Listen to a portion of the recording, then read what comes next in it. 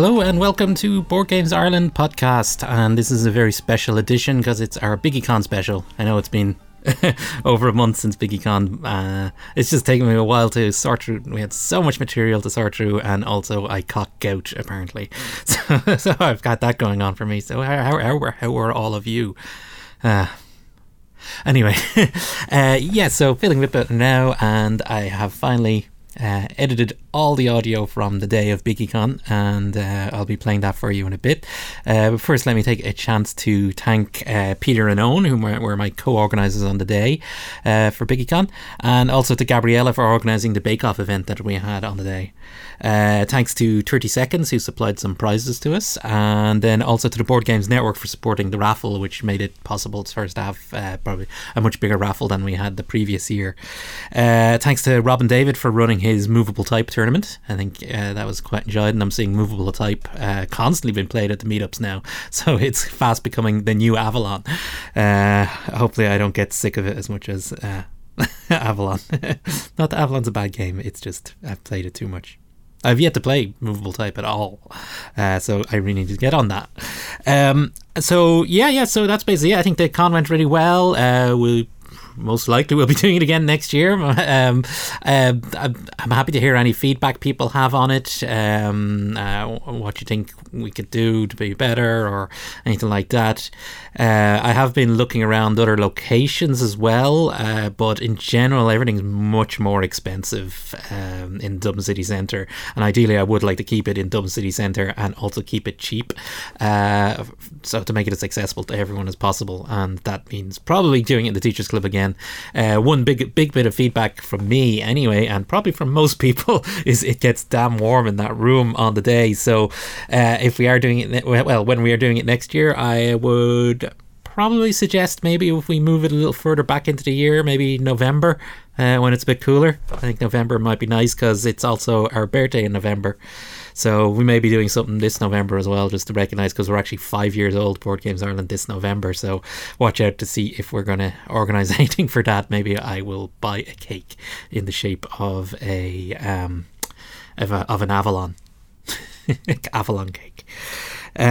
So again, thank you to everyone who came along. I think it was a great day, really good fun, and also, like I said, we had recorded a lot of material in the day, and that was thanks to a friend of mine, Norma Burke, who volunteered her time to go and talk to a lot of you on the day. And so I'm just going to play the segments and that she recorded now.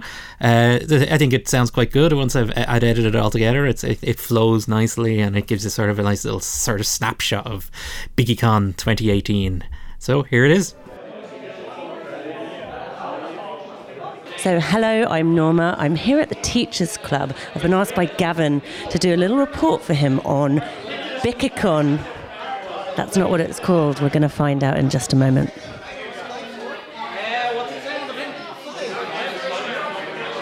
So this is the room.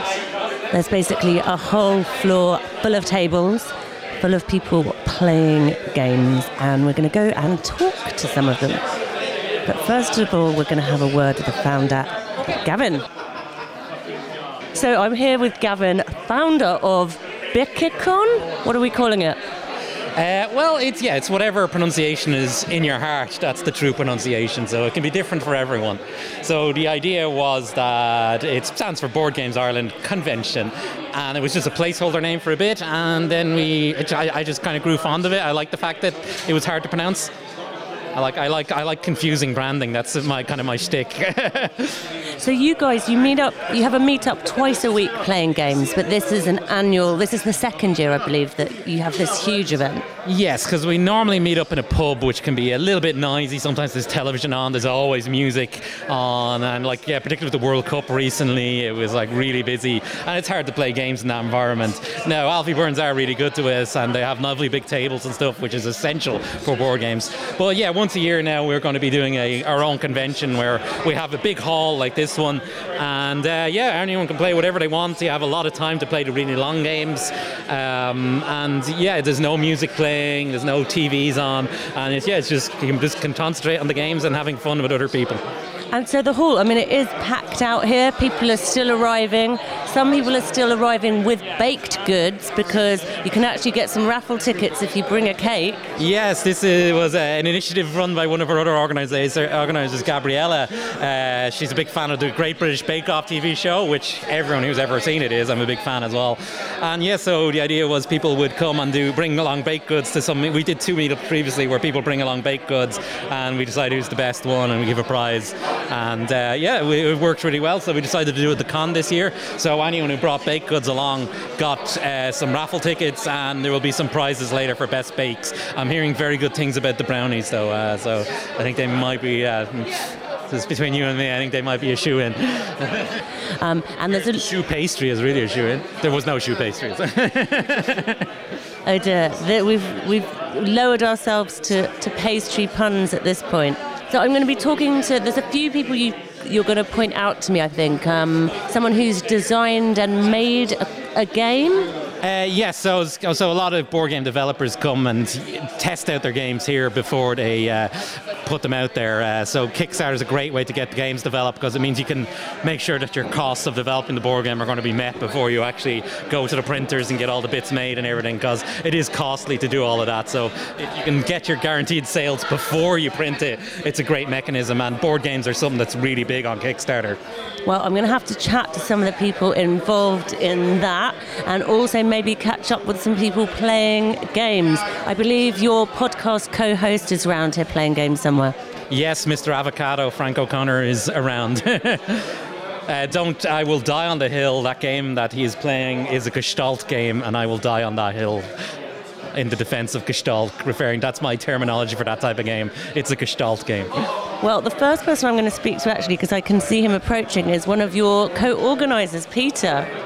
So, Peter, you're one of the co-organisers of the conference. Does a lot of work go into setting up what's here today?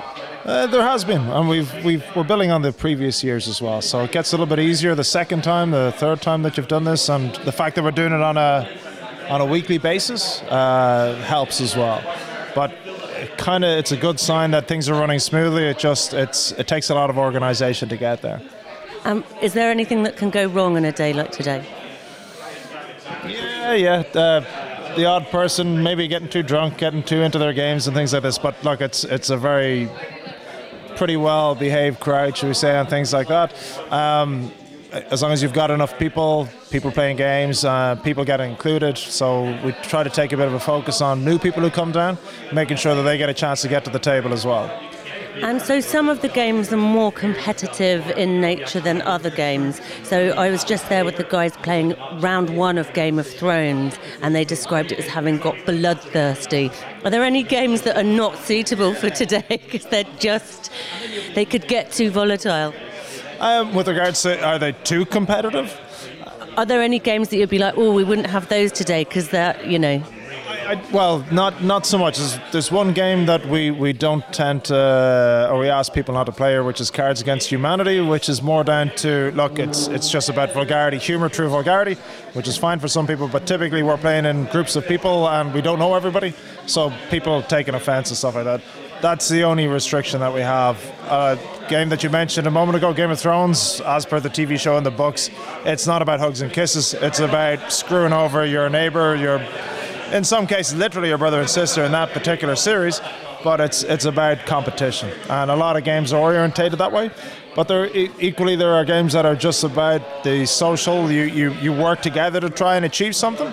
So you get enough of a representation for each camp, I think.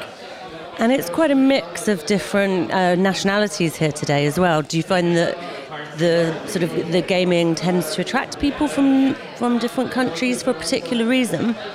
I think in other countries this has been maybe a little bit more mature sessions along these lines. Germany, for example, has one particular yearly meeting, which is seen as the European centralized, or the big convention for once a year for vendors. Sorry, it took me a second.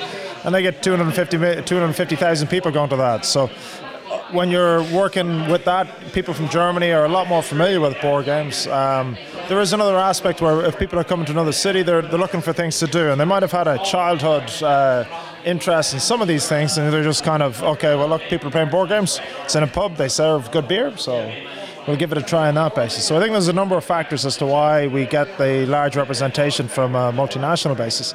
But I think they're reasonably understandable. I'd say we're probably running at about 40% Irish, 60% people from different countries.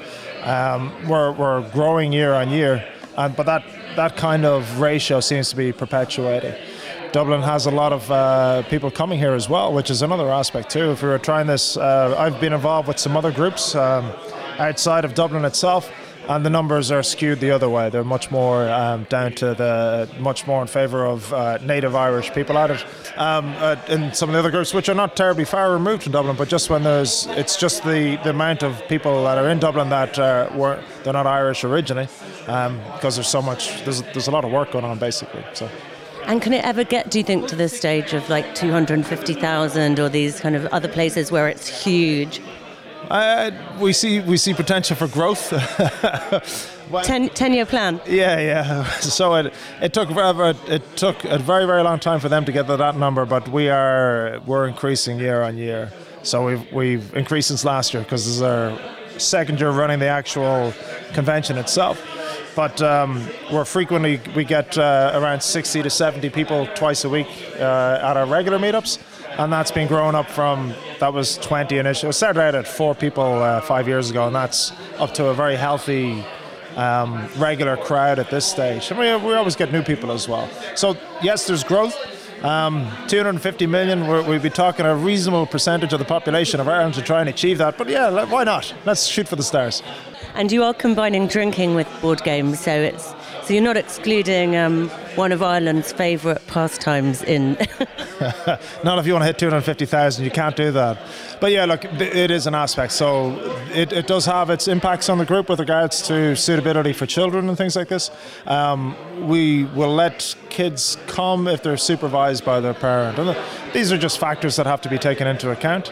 There are similar style groups that run and they're alcohol-free events as well, and they organise in the city centre and around Temple Bar as well. They're on a once-a-month basis, so it makes it a little bit easier, I think, and it helps people get on and maybe get the inhibitions down so they can really play out those competitive games and really try to screw people over.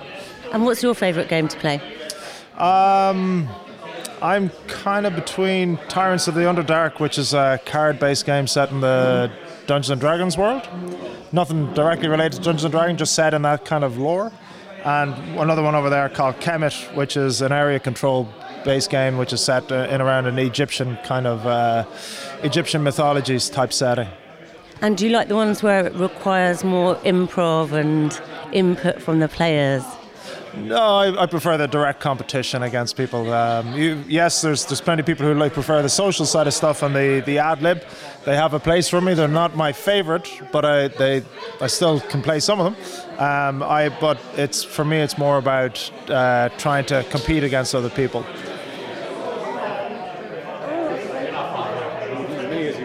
So just tell me how the game's going so far.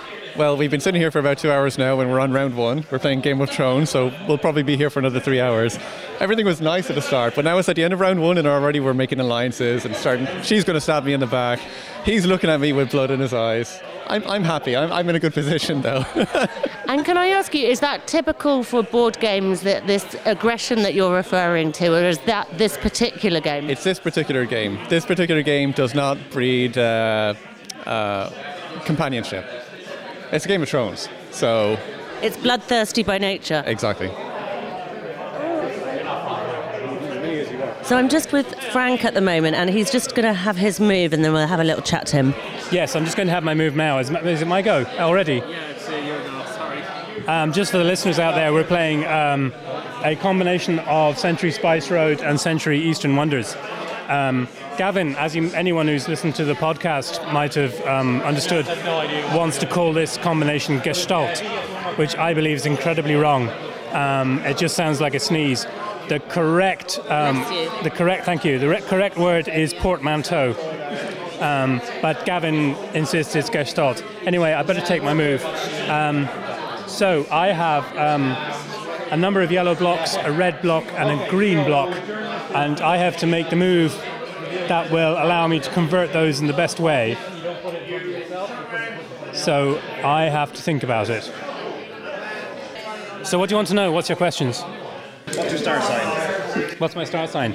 I am, well, which one? Chinese or European? Chinese. Chinese, monkey. That is a cool star sign, much cooler than the European one, which is... much cooler than the European one, which is Taurus, the bull. Practical, dependable, dull.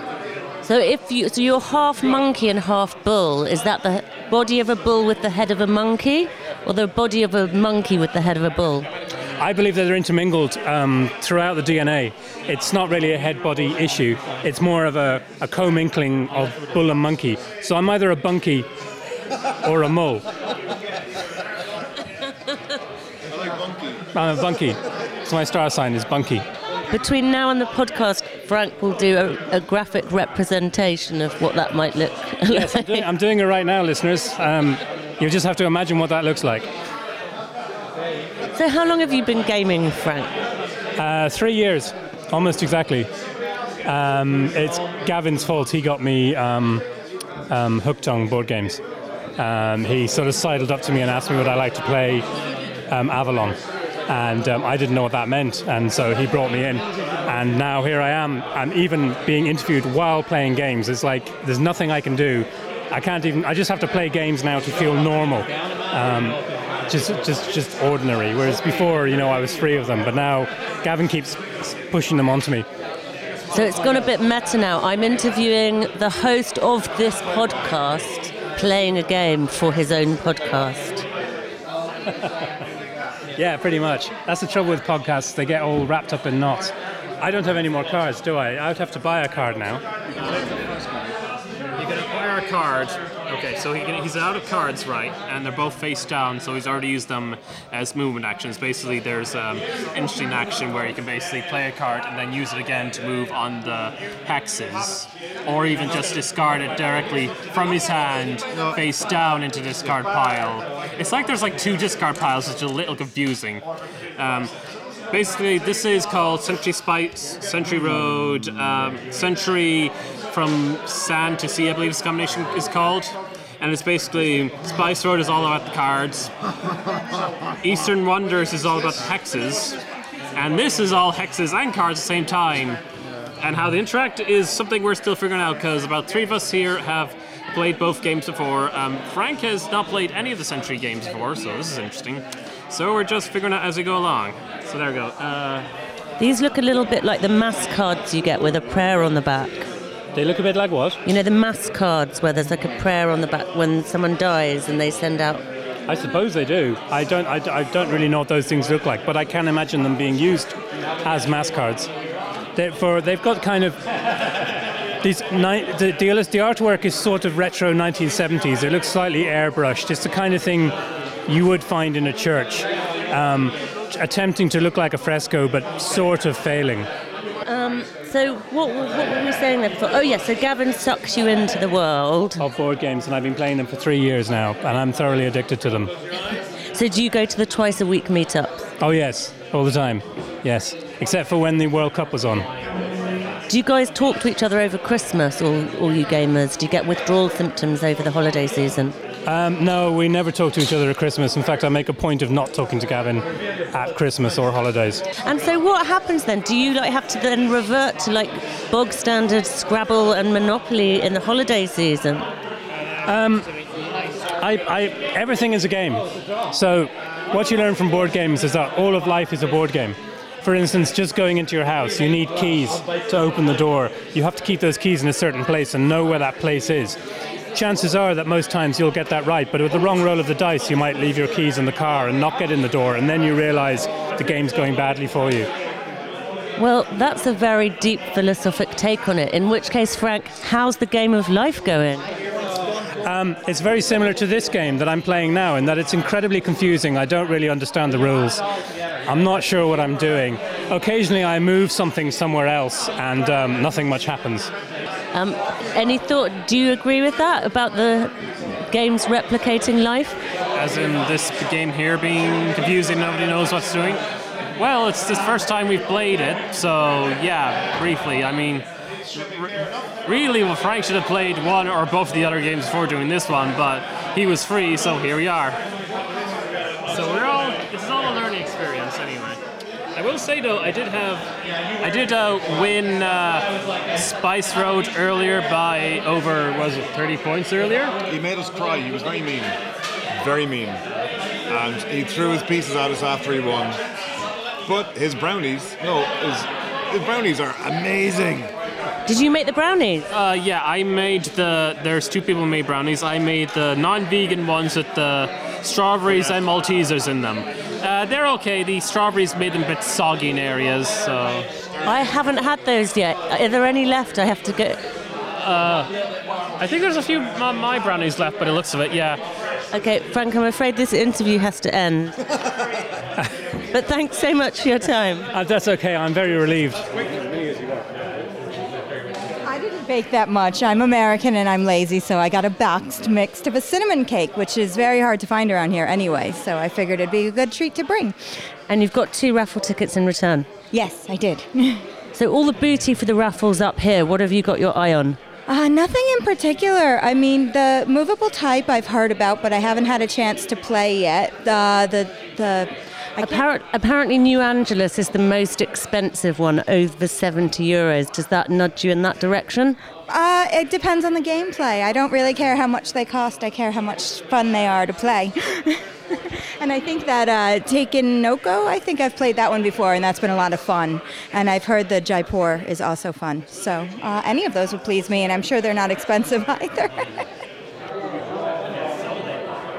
So I'm just joined now by Robin. He's just come out of a tournament that he was running. What was that, Robin? Yeah, we had a tournament for Movable Type. It's a game I made that came out about 2 months ago. This was the first ever tournament for it. So we had 7 people involved who were just attending the convention. They hadn't played it before, so it was very, very casual and fun. I taught the game. That was really fast. And then we played it, which took about half an hour. And then we had a winner, first place after 1 game. So it was just a bit of fun, really. A way to spice up the convention, you know. So you're a keen gamer and you're part of this whole gaming community, but you also run another group which is involved in developing games, and you yourself have, I think, got 2 games. Tell us how you kind of went from playing into designing games and about how your other group works.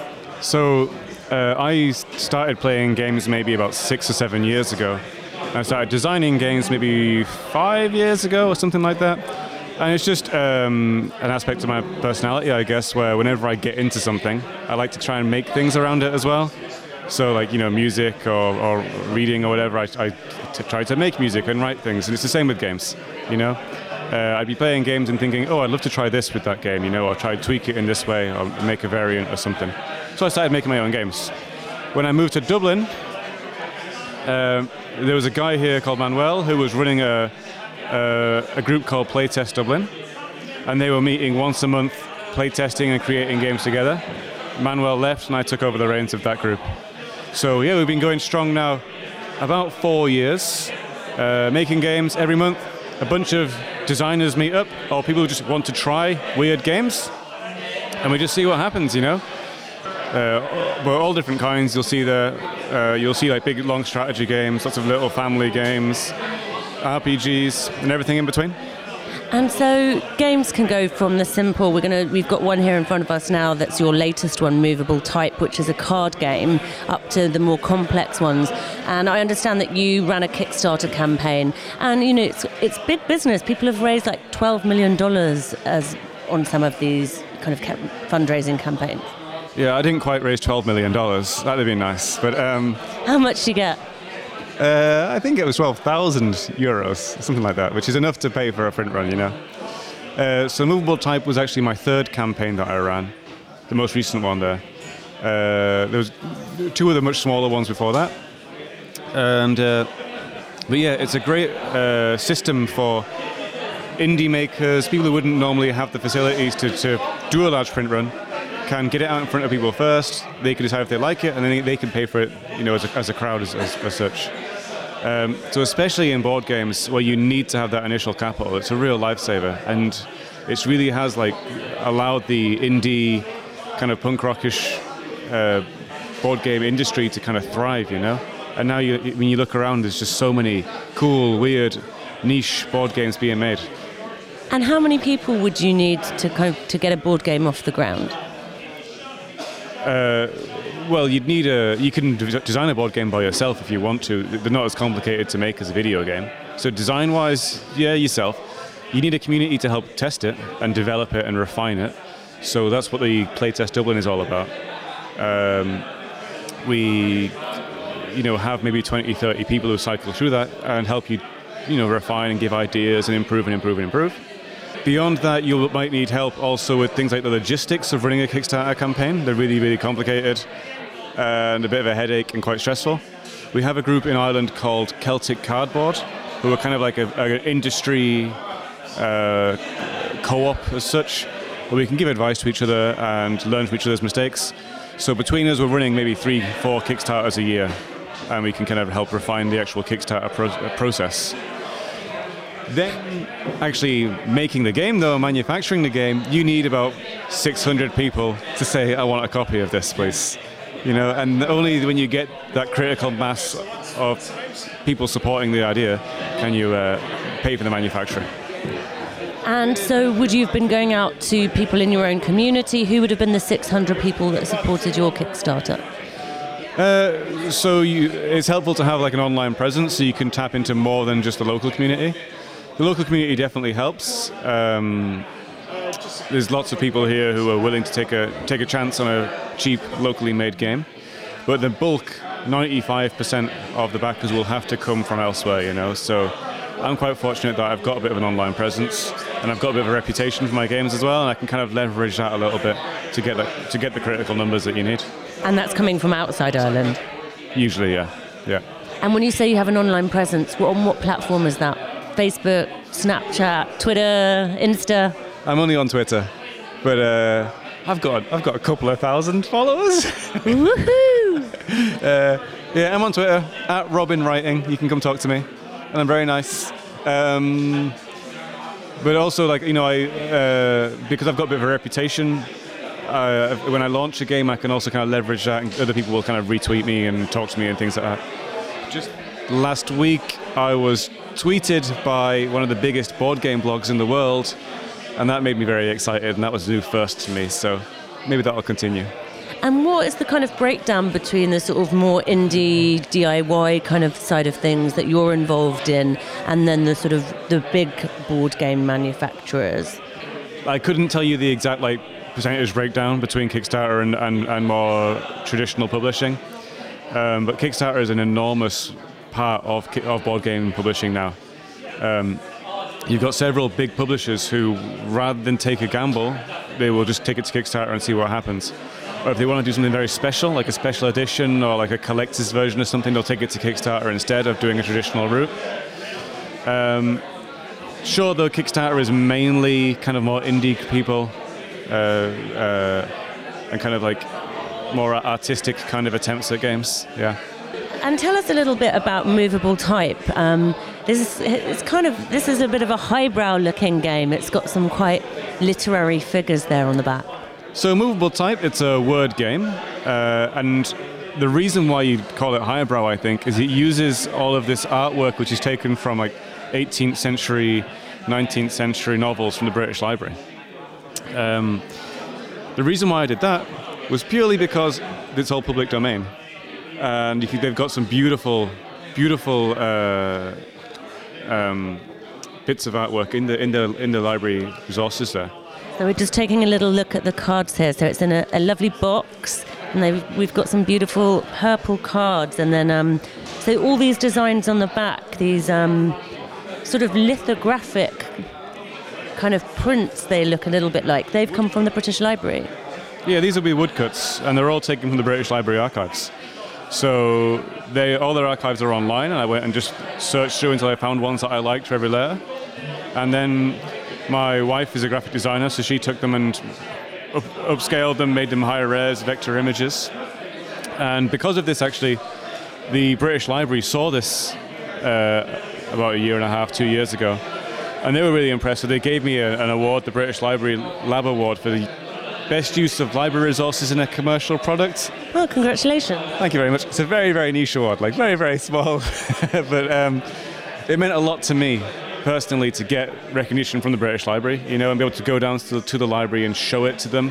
And I got to give a talk on stage and things. And that was a bit of a dream come true for a 12-year-old Robin, was excited to be there.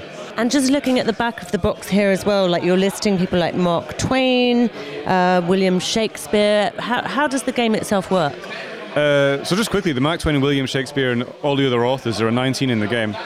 They're all a friend of mine who's an artist, made those up for me to kind of echo the same style. And these were all chosen by the people who backed it on Kickstarter. So that was one of the rewards of, if you back the game and you pre-order it, you get to have a bit of an input into how the final game works and how it's going to look. So they got to choose 10 of those authors to put into this new edition. So the way the game works, it's a card drafting game. And what that is, card drafting is it's very, very simple, but it's also a very modern mechanic. And what happens is it means that everyone plays at the same time. And it gives you lots of little but important decisions. If you think of like Scrabble, in Scrabble you just draw 7 tiles or whatever at the start of your turn, and you're just stuck with them and you make do. With movable type, instead you actually get to choose your own letters from a subset of letters. And so it gives you those kind of pivotal moments, and you get to influence your own destiny in many ways. When you're playing around, you draft your letters, you choose your own letters. You then play a word using those cards that you've chosen. And then the player who had the best word in that round gets to take some cards from the table and put them into their score pile. And everyone gets a little bit of something. So everyone gets a little reward. You just get less and less. But the twist of the game is, after those first 4 rounds where you're choosing cards and scoring them, the winner is not the person with the biggest score pile. It's the person who then takes their score pile and can then make it into the best word. Which means that you're always in the game. You don't lose until the very, very end. Like in Scrabble, if you're 100 points behind, you've lost the game, and you've got to kind of see it through. In movable type, you're always possibly winning, and because of that, I found it's done really, really well with like families, people with kids, or more casual players who might not be super competitive, but don't want to feel like they're just getting kicked getting kicked out straight away. So it says here it's for 1 to 6 players, aged 8+. We both tick that box. Shall we give it a little go? So that's the end of the game. Robin won, even though I did actually represent quite well by winning 3 rounds. But in the end, because you have to make a word out of the cards that you have at the end, you won with, what was your word? I had howled, which I think was 16 points. Which is a pretty good offering. I only had 12 with swam. But for a first effort, not bad. Yeah, normally I let people win on their demo, but you were really competitive, so. Had to be taught a lesson. Basically, yeah. Well, I have to say I've really enjoyed the game. I think every aspect of it's really well thought out and looks really good. For someone like me who is competitive, it's got enough but also I like literary things and word games, so I thought it kept your interest and it looked lovely, so yeah. Hopefully it's got enough to like I said, satisfy competitive people, but it's also got things in there which if you're a bit more casual, it should be, there's enough chance in there and enough ways of coming back at the end, Fingers crossed it satisfies those guys as well. So you're here today at the conference. Yeah. Were you here last year? I was here last year, yeah, and I've been at NaveCon, and yeah, so I'll go to any of the cons I can get here in Ireland.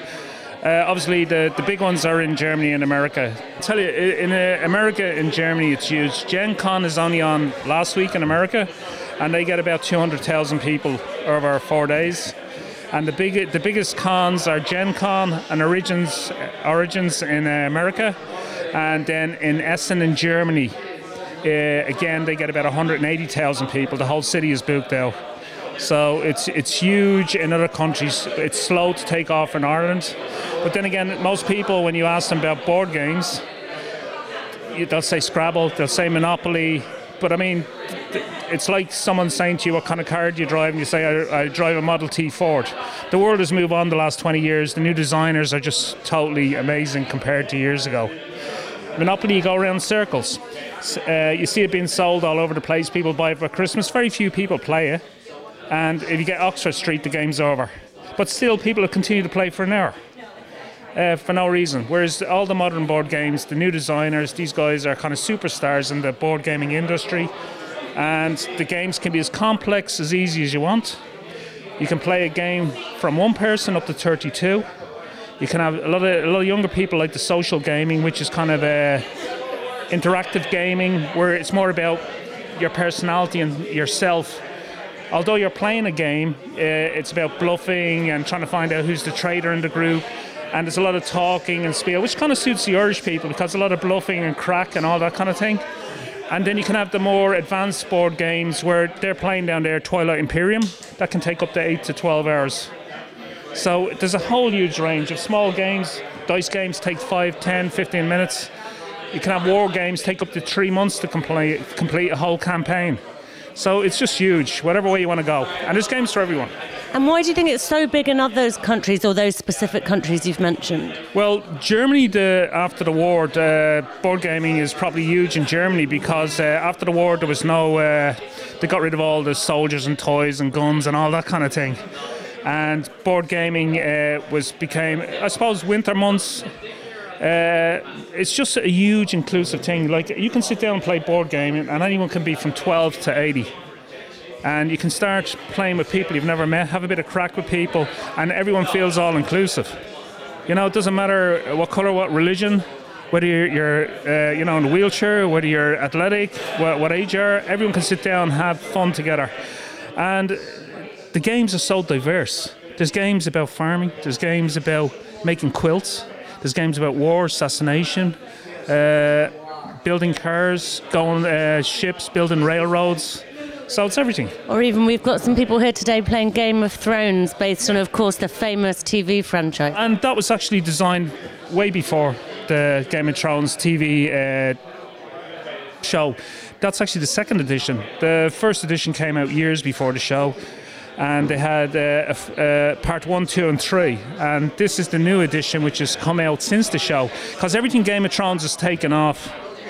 But I mean, it's a very good game. It's about negotiation and area control. But there's a ton of other games that are about the same thing. But anyone that's into Game of Thrones loves the idea of it, you know? And do you think it's a particular type of person that is attracted to this? Or how did all these people get into it? Well, Board Game Meetup, Board Game Ireland has a meetup page.com, meetup.com, and that's the way people meet there every Tuesday and Sunday. There's a meetup in Thomas Street, I think on Tuesdays also, and there's a few other meetups around the city where people are meeting up. A lot of people meet in houses. Some people feel more comfortable just playing with the same group. But as I say, it's just getting bigger. And how long is it, like the last decade, how long has this been, kind of this new iteration of type of game been going? Probably about, I would say about 10, 15 years now. In Ireland? Yeah, well, it was Germany that really kicked it off with the Euro games. There's kind of two kind of classes of games. There's Euro games, which are the European games, and they're kind of seen to be kind of cube pushers. A lot of bits of wood and maps and buildings and all that. Where in America, their class is the Ameritrash games, and they're all in your face attack. Loads of little miniatures and plastic figures. Looks great on the board. And in the last few years, there's kind of been an amalgamation of those and crossover between the two. And some people just prefer Ameritrash, some prefer Euros. Euros can be seen as dry because the game is a lot of wooden cubes and you're using your imagination to, fit into the board game. Whereas Ameritrash games, there's lots of maps and buildings and soldiers and all, and it looks really cool and it's all in your face and attacking each other. But because the last few years has been amazing, like all the designers have come up with new ways of crossover and everything. And there's games for everything, as I say. There's party games where people can sit down, have a lot of fun together. So it's whatever you're into. I always think there's a game for everyone. You know, it's just you have to find what suits you and your group and your friends or whatever. And so last question then. So you guys are all going to be here till midnight. Is there anything you're hoping to play later on, or what are you hoping for the rest? I have my own games with me, so I'll probably play The Godfather, which is based on the Godfather movie. And I'll probably play Fate of the Elder Gods, which is a kind of Cthulhu game, but there's a lot of what they call Scrooge in it, which means you can feck other people up which is kind of a lot of fun. You know, you mess people up. And I've already played Champions of Midgard, which is a worker placement set in the Viking Age. So, but as you can see over there, there's games about everything, literally everything. So I'm now with Robin, who is the founder of Board Game Network, which is an app, I believe, Robin. Yeah, it's an app to help you find players for board games. Essentially, its primary purpose, if you are looking for someone to play a specific game with, you would log into the app and put in the games that you like to play. You create an event, you click the button to find players, and it will matchmake you with other players of board games and try to kind of suggest times and you can play together and hopefully like get you into a room so you can actually play some physical board games. And is this a Dublin-based app? It's going to be beyond Dublin, but to begin with, the beta that I've launched a couple of weeks ago is primarily Dublin focused. So we have about 30 plus beta signups at the moment, which is pretty good, and we're kind of hoping to expand pretty rapidly.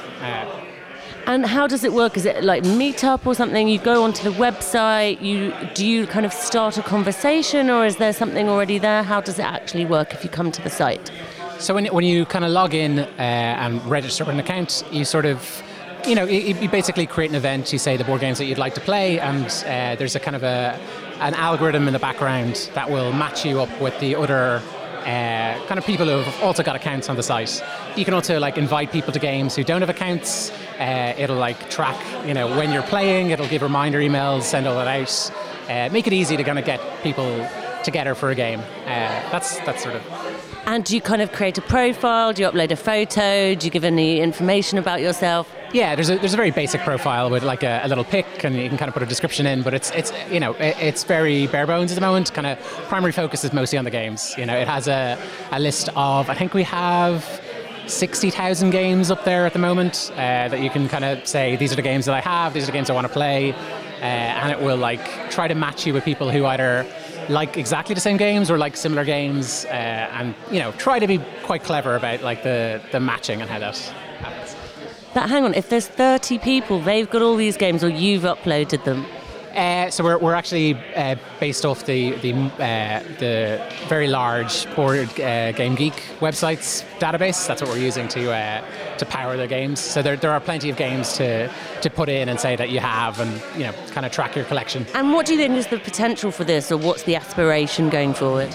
Yeah, so I hope this will really be an opportunity to expand the hobby, because essentially I think board games are great for meeting people and kind of getting in a room face to face and like making friends. A lot of our social interactions these days are via Facebook and Twitter, and those are great, but there's nothing that like replaces a feeling like you get today where you're in a room with people and you can kind of have face to face discussion. I think like board games, most of the enjoyment you get out of it is because it's with other people, and I think there's a big opportunity to expand the reach of our hobby. We can pull more people in if we just make it easier to find these wonderful people in the room, and that's sort of what I'm trying to do is kind of pull in people who would be like, maybe they don't think of themselves as board gamers, maybe they don't like play every week, but they might go, oh, I'd play some board games to make some new friends. I'd come along to an event or two, and that's sort of the ultimate goal, is to get beyond kind of the small group of us that there are, and hopefully widen the hobby. It's in a way, it's a little bit like pyramid sales. I was brought by Gavin to my first board game on Friday the 13th, actually, and we played Friday the 13th. And I had never played a game apart from like, Scrabble and Christmas games. And it was fun. And so, you get suckered in. Yeah, that's it. And I think I think people sort of have this vision of like what board games are like, because we played Monopoly when we were kids, or Cluedo, and you're sort of like, oh god, it goes on forever and you don't have that much fun. And okay, there are some games that are lengthy, but I loved Monopoly. Yeah, I wasn't such a fan. I suppose when I was a kid I was a fan, but I think there are better games out there, and it's sort of trying to encourage people to just come along and play and meet new people. So today, there's a huge table of games here. Most of them I've never heard of. I didn't realise that games could be so involved. But you were talking about childhood. There are some old favourites. One of my favourite travel games as a kid is over there, Pass the Pigs. Pacific is a great game. Yeah, that is a very good game. And there are some really like great classic games. Another game that's over there is, I think it's 42 years old, and it's Cosmic Encounter, and it's one of the best rated games, and it's never aged. You know, it's a game that like people still play 40 years later, which is amazing. Yeah, there are definitely, and I think there are a lot of gamers who kind of over time, like the more games you play, the more interested you are in playing complex games. But equally, a lot of people in this room love party games, and you know, a lot of the games that get played at the regular Board Game Ireland meetups on Tuesdays and Sundays are, you know, kind of quick, kind of easy games and introductory games, because a lot of people who come to those meetups, you know, are new every week, and that's nice. Like a lot of those games, you know, are kind of 45 minutes, and you know, you end up like laughing at the end of them. And a few times today there's been like large kind of guffaws and laughter from the corners, and that's mostly from the games that like are, you know, just kind of like silly like hidden role games, or you know, like the word games, and I think there's a word game tournament on later on. You know, and there's such variety in the games that are around today that, you know, there's almost something for everyone. And then from a social point of view, I suppose it's quite interesting, because if you think about it, most people are quite anxious meeting new people. But coming to play a game, there's a very kind of specific time frame in which you're going to be all interacting. There's kind of rules. It's a bit like going to church, but without, you know, without the religion. Yeah, I think you're right, because like one of the reasons that they're so good for meeting people is that you have something to talk about, you know, and like you're meeting people that you don't necessarily maybe have anything in common with, and that's sort of, you know, like in a normal social circumstance, that can be difficult. It can be like, oh, what do we talk about? You know, you've got that kind of quiet periods. When you've got a game in front of you, you can talk about the game, and that can lead you into just wider conversations and, you know, kind of make friends easier, I think. So you can have a bit of chit-chat, and then if there's an awkward silence, you can just say, it's your go. Yeah, that's it exactly, you know, and that's great. You know, there's never a moment where you're like, you know, oh, this is weird, because, you know, there are natural silences in games, and there's natural pauses, and yeah, I like them for that, you know. They're a good way to meet new people. And actually, because, particularly in the complex games where you actually do need thinking time, silence is actually part of it, and silence is something in modern life that we're trained to avoid. Yeah, and it's sort of, it can be nice, like a lot of the complex games, there are definitely points where everyone is sort of studiously thinking about what they're going to do, but also when there is a long game like that, it also gives you more opportunities to talk, you know, because like if somebody's taking a little while to decide what they're doing, you know, it gives everyone else at the table those opportunities to like find out about each other and like, you know, learn what they're up to and what their lives are like. Well, we all whilst we're waiting for someone to have their go at this game that I was just at, we discussed all the presidential candidates and their pros and cons. So yeah, it's exactly that, you know, and it's sort of like the things that you can kind of think of while playing a game to talk about. You know, there's always things in the game that kind of lend discussion and broaden the kind of the subject matter that you're talking about. Well, absolutely fascinating, and thank you so much for taking the time to chat with me. Thank you. So do you want to tell me what you're playing today? We're playing Founders of Gloomhaven, and it is sort of a combined worker placement, area control, resource management game. Tile laying, a lot of tile laying. Yeah, it's good.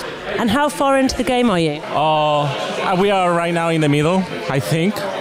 I don't know. I think the answer to that I am question quite is lost. yes. Yeah, yes exactly. Is the answer to that question. My first time playing it, I think these guys also my first time playing it, and you played +1 games on that, so we don't know is the quick answer. And are you guys quite experienced board gamers? Have you been playing games for a long time? Yeah, I guess I have been. Yeah, quite a while. Yeah, we played the board game meetup that usually on Sunday and Tuesday most of the time, so experience. Yeah, also Sundays, mostly Sunday for me. I play with the group. So marks out of 10 for this one so far? Huh? Marks out of 10 for this one so far? I don't know. I think it's too soon. Honestly, I don't know. I'll come back and ask you later. Thank you. That would be a good plan. Yeah, exactly. Thank you.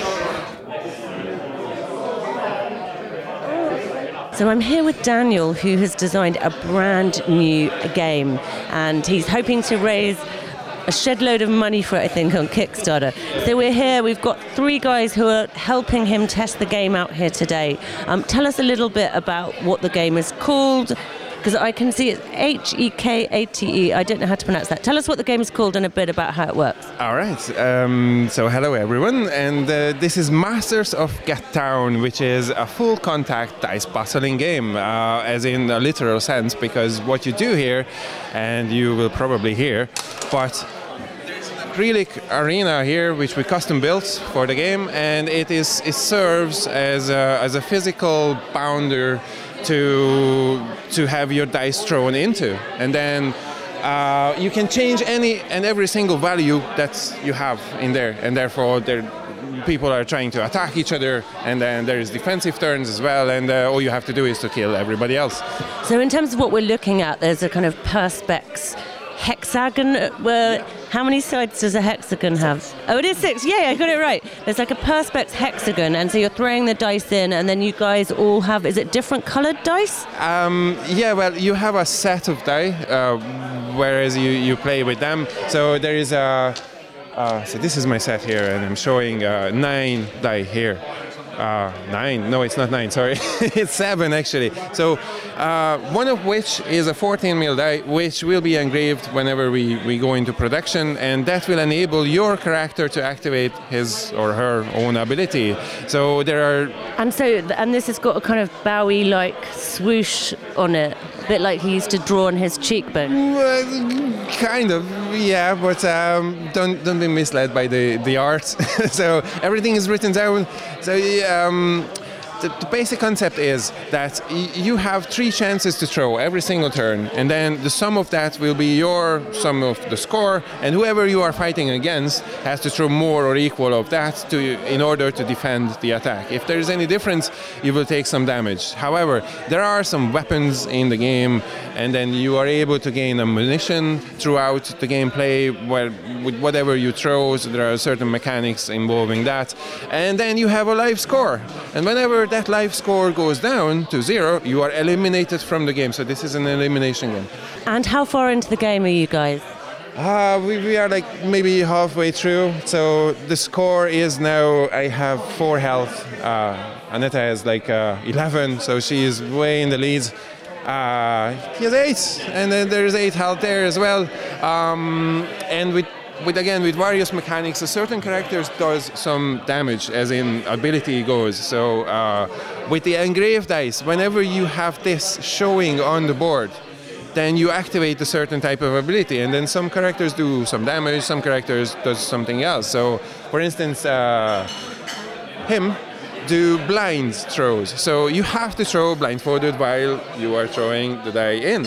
So that is an impairing ability, and there are 16 different characters in the game, all of which are unique. And so I've been speaking to a few people doing different games here today. Some are more competitive than others. You're in the lead. How have you found it in terms of the competition? Pardon? Sorry. Have you found it quite competitive to play? Of course, every single time. I'm in it to win it, obviously. No, not necessarily. But yeah, this is an elimination, and therefore it's a very competitive game. However, there are several types that you can play this. So there is an option to play as in a team. And with competitive games and elimination, there is a big question of downtime, right? We try to have as little downtime as possible while offering shared health, for instance, in team play. So there will be no downtime whatsoever. There is another way to play this, which is throughout boss fights. So there is a character which has like super special abilities, and you all fight against him. And that will be a stretch goal in the Kickstarter campaign whenever we go, which is hopefully in October. But yeah, this is built for competition. And is this the first game that you've designed? Yes. And is this the first time you've tested it, or have you tested it ahead of today? No, this is like a very, very long process. So I met my partner, who is the designer actually of the looks of the game, and I am the ideal designer of this game. And this has been a 3-year process already. So we have been present in the UK Games Expo last year, as well as in here as well, and then this year too. So it is time to launch, because we have tested everything. We have a manufacturer to make it. So we are building reputation for it at this stage. And would it be manufactured here in Ireland, or would it be another country that it's made in? I guess you kind of think China and these kind of countries are where things often get made. It is China. Yeah, China is the manufacturer who will make it. But unfortunately, we didn't find any competitive goods manufacturer that could produce everything here. So we have 185 components in this game, which is a lot. And then therefore the costs will be quite high to manufacture it. And China is the place where we can go and to do that. And is the end game that you would distribute the game yourself, or are you hoping it would get picked up by a publisher? No, we are going for self-publishing and self-distributing via Kickstarter. I'm going to just talk to all the guys who've been playing today and just ask, how's your experience of the game been? I think it's a good game. I invited quite a few people to actually join me to play this game. I've been helping Daniel promote it as much as I can, and every single time it doesn't fail to just, give us fun and joy. So personally, I really like the game and I enjoy playing every single time. And you've had to throw your dice blindfolded. How's that gone for you? It's a completely different game. I've never played such a game before, so yeah, it's different, from the regular games that I play. And I wish Daniel all the luck, when he's presenting. Yeah. And did they actually make you wear a blindfold, or did you just close your eyes? No, it didn't make me wear a blindfold, but yeah, it was just have your hands over the eyes. Thanks very much, and best of luck with the game. Thank you. So thank you again to Norma Burke for recording that, and thank you to everyone who took the time to out of your busy play schedules to speak with her. Other news, anything else? Oh yeah, yes, I should mention as well that in my day job, and the reason why our podcast tends to sound pretty good and not like it's recorded in a shoebox somewhere, is because my day job is I work in a community radio station called Near FM. And the idea of a community radio station is we train anyone who wants to make radio how to make radio, and then give them time on air.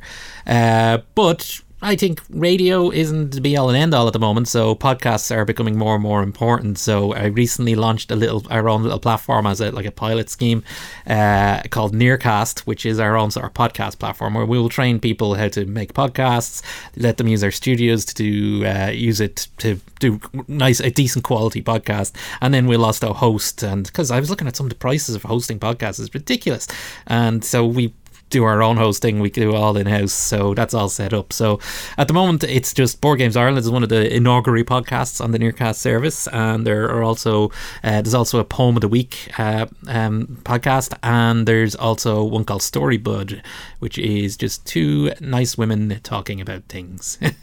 And yeah, feel free to have a listen to them and that's all on nearcast.ie.